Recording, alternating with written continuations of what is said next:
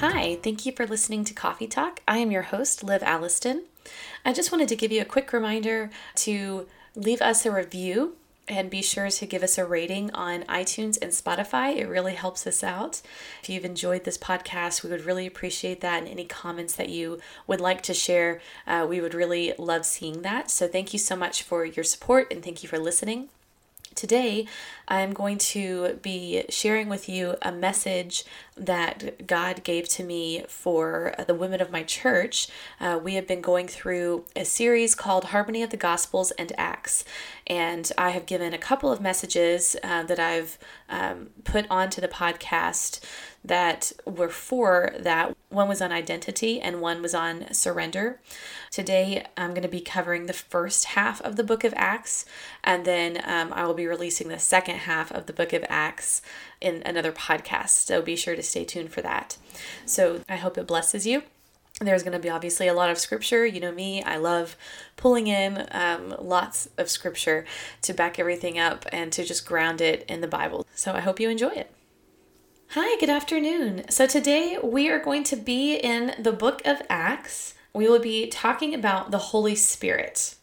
So the Holy Spirit is the very spirit and personal presence of God Himself. The Hebrew word for spirit is ruach, which means invisible energy. So just like your breath, which is invisible and powerful and absolutely necessary, so it is with God's Spirit to us as believers.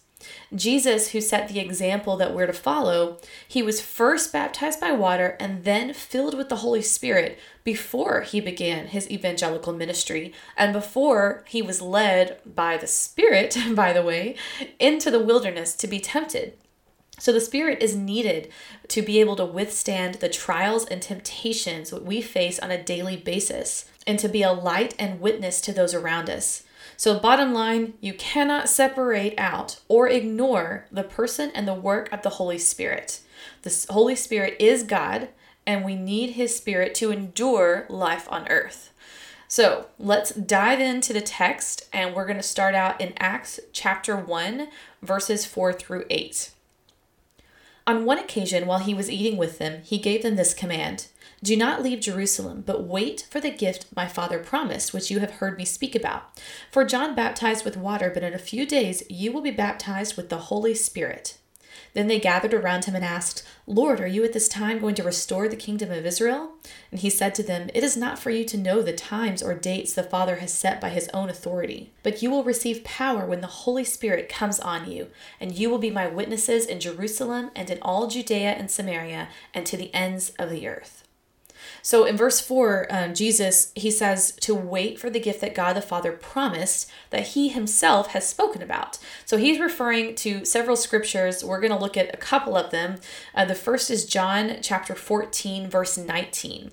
It says, "Before long, the world will not see me anymore, but you will see me. Because I live, you also will live. On that day, you will realize that I am in my Father, and you are in me, and I am in you." So skip down to verse 24. "Anyone who does not love me will not obey my teaching. These words you hear are not my own. They belong to the Father who sent me. All this I have spoken while still with you. But the Advocate, the Holy Spirit, whom the Father will send in my name, will teach you all things and will remind you of everything I have said to you." The second scripture we're going to look at in reference to this is John chapter 16, verse 7. It says, "Nevertheless, I tell you the truth, it is to your advantage that I go away. For if I do not go away, the Helper will not come to you. But if I go, I will send him to you." So Jesus tells us it's for our good that he goes away so that the Helper could come to us. So who is this mysterious Helper, this Advocate that Jesus speaks of in these passages? So the Greek word here is parakletos, which means summoned, called to one side, an intercessor, a counselor for defense, a comforter, a consoler. In Scripture, when speaking specifically of the Holy Spirit, it also means to lead believers to a deeper knowledge of the gospel truth and give them divine strength needed to enable them to undergo trials and persecutions on behalf of the divine kingdom. So Jesus began the work for salvation of our souls by his death and resurrection, and he is the way back to God for us. But it's through the empowerment and the indwelling Holy Spirit that our salvation is continuing to be carried out, which is what we call sanctification, when we're becoming more and more like Christ on earth. So Acts 1, we have the scene opens up with the disciples. They're waiting for this promised Holy Spirit that Jesus had told them about. So let's go ahead and turn over to Acts chapter 2. We're going to read verses 1 through 4. When the day of Pentecost came, they were all together in one place. Suddenly, a sound like the blowing of a violent wind came from heaven and filled the whole house where they were sitting. They saw what seemed to be tongues of fire that separated and came to rest on each of them. All of them were filled with the Holy Spirit and began to speak in other tongues as the Spirit enabled them. So it says they were filled with the Spirit. So what does it mean to be filled with the Spirit, with the very presence of God, to have that filling your very soul and being? What does that look like? So we're turning over now to Ephesians 5, verse 15 through 20. Be careful then how you live, not as unwise, but as wise, making the most of every opportunity, because the days are evil. Therefore do not be foolish, but understand what the Lord's will is. Do not get drunk on wine, which leads to debauchery. Instead, be filled with the Spirit, speaking to one another with psalms, hymns, and songs from the Spirit. Sing and make music from your heart to the Lord, always giving thanks to God the Father for everything in the name of our Lord Jesus Christ. Okay, so let's look at the contrast that's given here in verse 18. It says, do not get drunk on wine. Instead, be filled with the Spirit. Now, this is not a no drinking talk. I enjoy a good glass of wine, but we're going to talk for a minute about what happens when you drink. So when you are filled with wine, your mind is actually affected right down to the neurological level, which then affects what comes out, right? I mean, we all know people who have said, stupid things when they're drunk.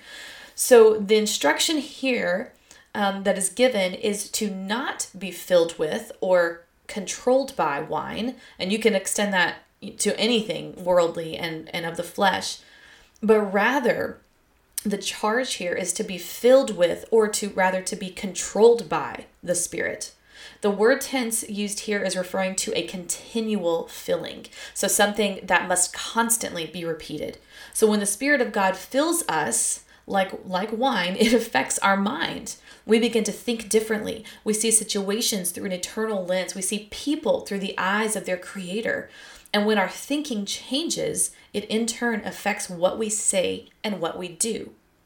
So we're going to go on to one of my favorite passages of Scripture, Romans chapter 8. We're going to read verses 1 through 11.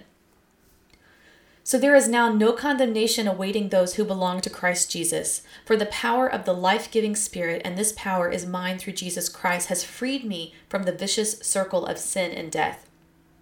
We aren't saved from sin's grasp by knowing the commandments of God because we can't and don't keep them. But God put into effect a different plan to save us. He sent his own Son in a human body like ours, except that ours are sinful, and destroyed sin's control over us by giving himself as a sacrifice for our sins. So now we can obey God's laws if we follow after the Holy Spirit and no longer obey the old evil nature within us. Those who let themselves be controlled by their lower natures live only to please themselves. But those who follow after the Holy Spirit find themselves doing things that please God. Following after the Holy Spirit leads to life and peace, but following after the old nature leads to death, because the old sinful nature within us is against God. It never did obey God's laws, and it never will. That's why those who are still under the control of their old and sinful selves, bent on following their old evil desires, can never please God. But you are not like that. You are controlled by your new nature if you have the Spirit of God living in you. And remember that if anyone doesn't have the Spirit of Christ living in him, he is not a Christian at all. Yet even though Christ lives within you, your body will die because of sin, but your spirit will live, for Christ has pardoned it. And if the Spirit of God who raised Jesus from the dead lives in you, he will make your dying bodies live again after you die, by means of the same Holy Spirit living within you. So this is a beautiful picture of what happens when we are filled with the Holy Spirit. So we are changed from within to a new creation in Christ. Through his very spirit working inside of us, he is morphing us into his image on every level, spiritually, mentally, physiologically. This is how the unsaved know who God's people are. You've probably heard someone say, man, there's something about them that's just different. I just can't put my finger on it, but there's something different about them. Well, yeah, they're absolutely right. There is. As Christians, we are filled with the Spirit of God, and that should set us apart. If people know you and look at you and they don't pick up on the fact that you're a Christian, maybe you need to reconsider if you are, or if you're a Christian that's not bearing the fruit and you're not operating and being filled with the Spirit on a daily basis. As Christians, we are called to be set apart from the world. We are to be a light to them. We are not to blend in with the world. And if you blend in with the world, you need to check your heart with God, because there's something that's not in alignment with His word and His will for your life. So now, being filled with the Spirit, which happens at salvation, and operating out of the Spirit, those are two very different things. So as a Christian, when we ask Jesus into our heart to save us, we're filled with the Spirit, right? He comes in and He dwells inside of us. Now, operating out of that is different. So the Spirit, because it resides in us, so the Spirit resides inside of us, but we must allow Him to work in and through us in order to experience the full benefits that He offers. So what are those benefits? Let's read on. We're going to start Acts 4, starting in verse 1. And this is going to be quite a long passage, but just hang in there with me. It's got some good stuff. And so this is Peter and John. Peter and John were speaking to the people. The priest and the captain of the temple and the Sadducees came upon them, greatly annoyed because they were teaching the people and proclaiming in Jesus the resurrection from the dead. And they arrested them and put them in custody until the next day, for it was already evening. But many of those who heard the word believed, and the number of the men came to about 5,000. On the next day their rulers and elders and scribes gathered together in Jerusalem with Annas the high priest and Caiaphas and John and Alexander and all who were of the high priestly family. And when they had set them in the midst, they inquired, "By what power or by what name did you do this?" Then Peter, filled with the Holy Spirit, said to them, "Rulers of the people and elders, if we are being examined today concerning a good deed done to a crippled man, by what means this man has been healed, let it be known to all of you and to all the people of Israel that by the name of Jesus Christ of Nazareth, whom you crucified, whom God raised from the dead, by him this man is standing before you well. This Jesus is the stone that was rejected by you, the builders, which has become the cornerstone. There is salvation in no one else, for there is no other name under heaven given among men by which we must be saved." Now, when they saw the boldness of Peter and John, they perceived that they were uneducated common men. They were astonished. They recognized that they had been with Jesus. We're going to skip down to verse 23. When they were released, they went to their friends and reported what the chief priests and the elders had said to them. And when they heard it, they lifted their voices together to God and said, "Sovereign Lord, who made the heaven and the earth and the sea and everything in them, who through the mouth of our father David, your servant, said by the Holy Spirit, why did the Gentiles rage and the peoples plot in vain? The kings of the earth set themselves, and the rulers were gathered together against the Lord and against his anointed. For truly in this city they were gathered together against your holy servant Jesus, whom you anointed, both Herod and Pontius Pilate, along with the Gentiles and the peoples of Israel, to do whatever your hand and your plan had predestined to take place.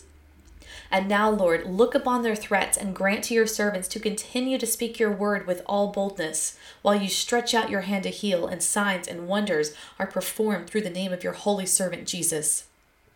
And when they had prayed, the place in which they were gathered together was shaken, and they were all filled with the Holy Spirit and continued to speak the word of God with boldness. Now the full number of those who believed were of one heart and soul, and no one said that any of the things that belonged to him was his own, but they had everything in common.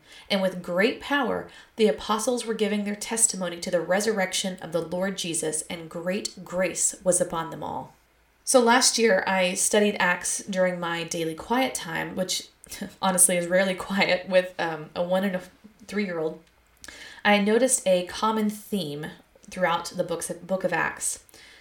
Everything the apostles did was out of response to being filled with the Holy Spirit. So passage after passage noted, and filled with the Holy Spirit, they did X, Y, Z. Do you know what accompanied the filling of the Holy Spirit? boldness. Not only did God fill them with his Spirit, but he empowered them by his Spirit, giving them the words to speak and the boldness in which to speak them. The early church, over a period of only 3 decades, transformed an empire. The radical message of Christianity, it spread like wildfire across the world. This is absolutely impossible with man, but not God. A small group of believers in that upper room allowed the Spirit and the presence of God to transform them, to empower them, and to propel them into the world to boldly proclaim the name of Jesus. Only an open vessel can be poured into. So we need to remain open to the transforming work of the Holy Spirit, to however he chooses to work in and through and around us. We can't box in the Holy Spirit, right? We are not God. His ways are higher than our ways. His thoughts are higher than our thoughts. When we limit and we try to put God into the framework of how we think he should work and how we expect him to work, we're boxing him in and we're trying to control God. There's absolutely no way that we can control God. And when we think that we can, again, our hearts are out of alignment with his will for us and with his word. So you cannot box in God and his Spirit. He is omniscient. He is omnipotent. He is omnipresent. He can do whatever he wants to do, whenever he wants to do it, and however he wants to do it. So make sure that you are not caging in the Holy Spirit. He cannot be caged. The only thing that you do when you attempt to cage the Spirit is to cage yourself. So let's talk about how do we take this information about the Holy Spirit that the Bible teaches us, that we've learned here today, and how do we put it into practice? How do we operate out of his Spirit? Well, first and foremost, we invite the Holy Spirit into every area of our lives. So this is something that Drew and we're really getting vigilant about. At the beginning of the day, we pray, God, this is your day. We give you our time. We give you our calendars. We give you what we want to get done, what we need to get done, and anything in between that we don't even know what we need to do. We ask you to do what you will to order our steps. In our finances, we take every decision to God. We ask for his Spirit to guide us because it's all his money anyway. You know, everything that we have, every good and perfect gift, it's all from God. The money you have in your bank account, that was given to you by God. The job that you have that you think you in your own strength keep, nope. That is all given to you by God. He allows you to have the job that you have to provide for you the way that it does. All of that is sifted through his hands and orchestrated by him. And it's not just our finances, right? It's our time, our home, our children, spouse, our job, our ministry, all of our talents. Everything is from God. And so we are to be thankful stewards. That's all we're to be, stewards, thankful stewards of what he has graciously given us. That means we give it all over to him. We acknowledge his supremacy. We acknowledge his sovereignty in every area of our lives. And then we submit to his will. Submitting, that's a tough word for most people, I know, but it means letting go of our own will and control. It's not lip service. It's a matter of the heart. We must put it into action and follow the Spirit's leading. The Holy Spirit is a gift from God. It is the continual gift of his presence. So if I give you a gift and you do not open it, it doesn't matter if you have everything that you need in that box. If you don't open it and utilize it, it does you absolutely no good. And it is the same with the Holy Spirit. He's God's gift to us to be able to live victoriously and joyfully in this life. And if we don't open it, that gift, and if we don't utilize it and acknowledge that it's there, then it does no good, no earthly good to us. God wants us to live victoriously and to proclaim his name right now here on earth. So the question I want to ask you right now is, are you ignoring his Spirit? Are you writing it off as a thing of the past that maybe only applied to the apostles? Because that's not biblical. Do you put the Spirit in a box that's maybe easier to manage or control? because obviously he cannot be boxed in. We've talked about that. Or are you simply uneducated about the Spirit? Maybe you know a lot about God, you know Jesus, but the Spirit, not so much. You cannot separate out God from his Spirit any more you can separate out the seeds from a strawberry. They are one, and it is only through his Spirit that you can know his will. It's only through his Spirit that you are strengthened and empowered to live the life that Christ has created and called you to live. It's only through his Spirit that you can understand and apply the scriptures. The Bible says that he will teach us his word, that he will bring to our remembrance what we need to know. It's only through his Spirit that you're emboldened to proclaim the message and the name of Jesus to a lost and broken world. But before you can operate in the Spirit, you have to know the voice of the Spirit. And in order to do that, you have to spend time in his presence. You have to listen. So how many of you know that when you're in a room full of kids, you can pick out the sound of your child's voice saying mommy because you've spent time familiarizing yourself with their voice. You've spent time with them building a relationship. You probably spent a lot of time trying to drown out that voice when they say it 100 million times a day. But that is the only way that you're going to be able to distinguish the voice of the Spirit from all of the other voices that are out there vying for your attention. You have to dwell in his presence. You are filled with his Spirit. He has commissioned you to go forth and to use it for his glory. Let's pray. Father God, I thank you for these women here today that you have called your own. I thank you for your Spirit that is always with us, that never leaves us or forsakes us. And I pray now in the name of Jesus for you to empower us with your Spirit. We invite you in to take over. Move into every area of our lives and transform us into your image. I pray that all we do will be a reaction to being filled with your Spirit. I pray you would speak clearly to each of these women. Teach them your voice so that they will be able to discern it above all others. I pray that we would live lives that honor and glorify you. Lord, we thank you for your presence that is the very breath to our souls. In Jesus' name, amen. Thank you guys so much for listening today. I really hope you enjoyed the message. And obviously, if you have any questions, please feel free to send me a message through social media or through my website, livalliston.com. I would love to hear from you. I'd love to pray for you. If there is anything that you're going through that you really just need somebody to partner with you in prayer, I would love to be able to do that for you. This is a ministry. It's not just a platform to speak. This is where life happens, and we are a community, and we would love to partner with you in your walk with the Lord. So thank you so much for listening. You have been prayed for, and I hope you have a wonderful day.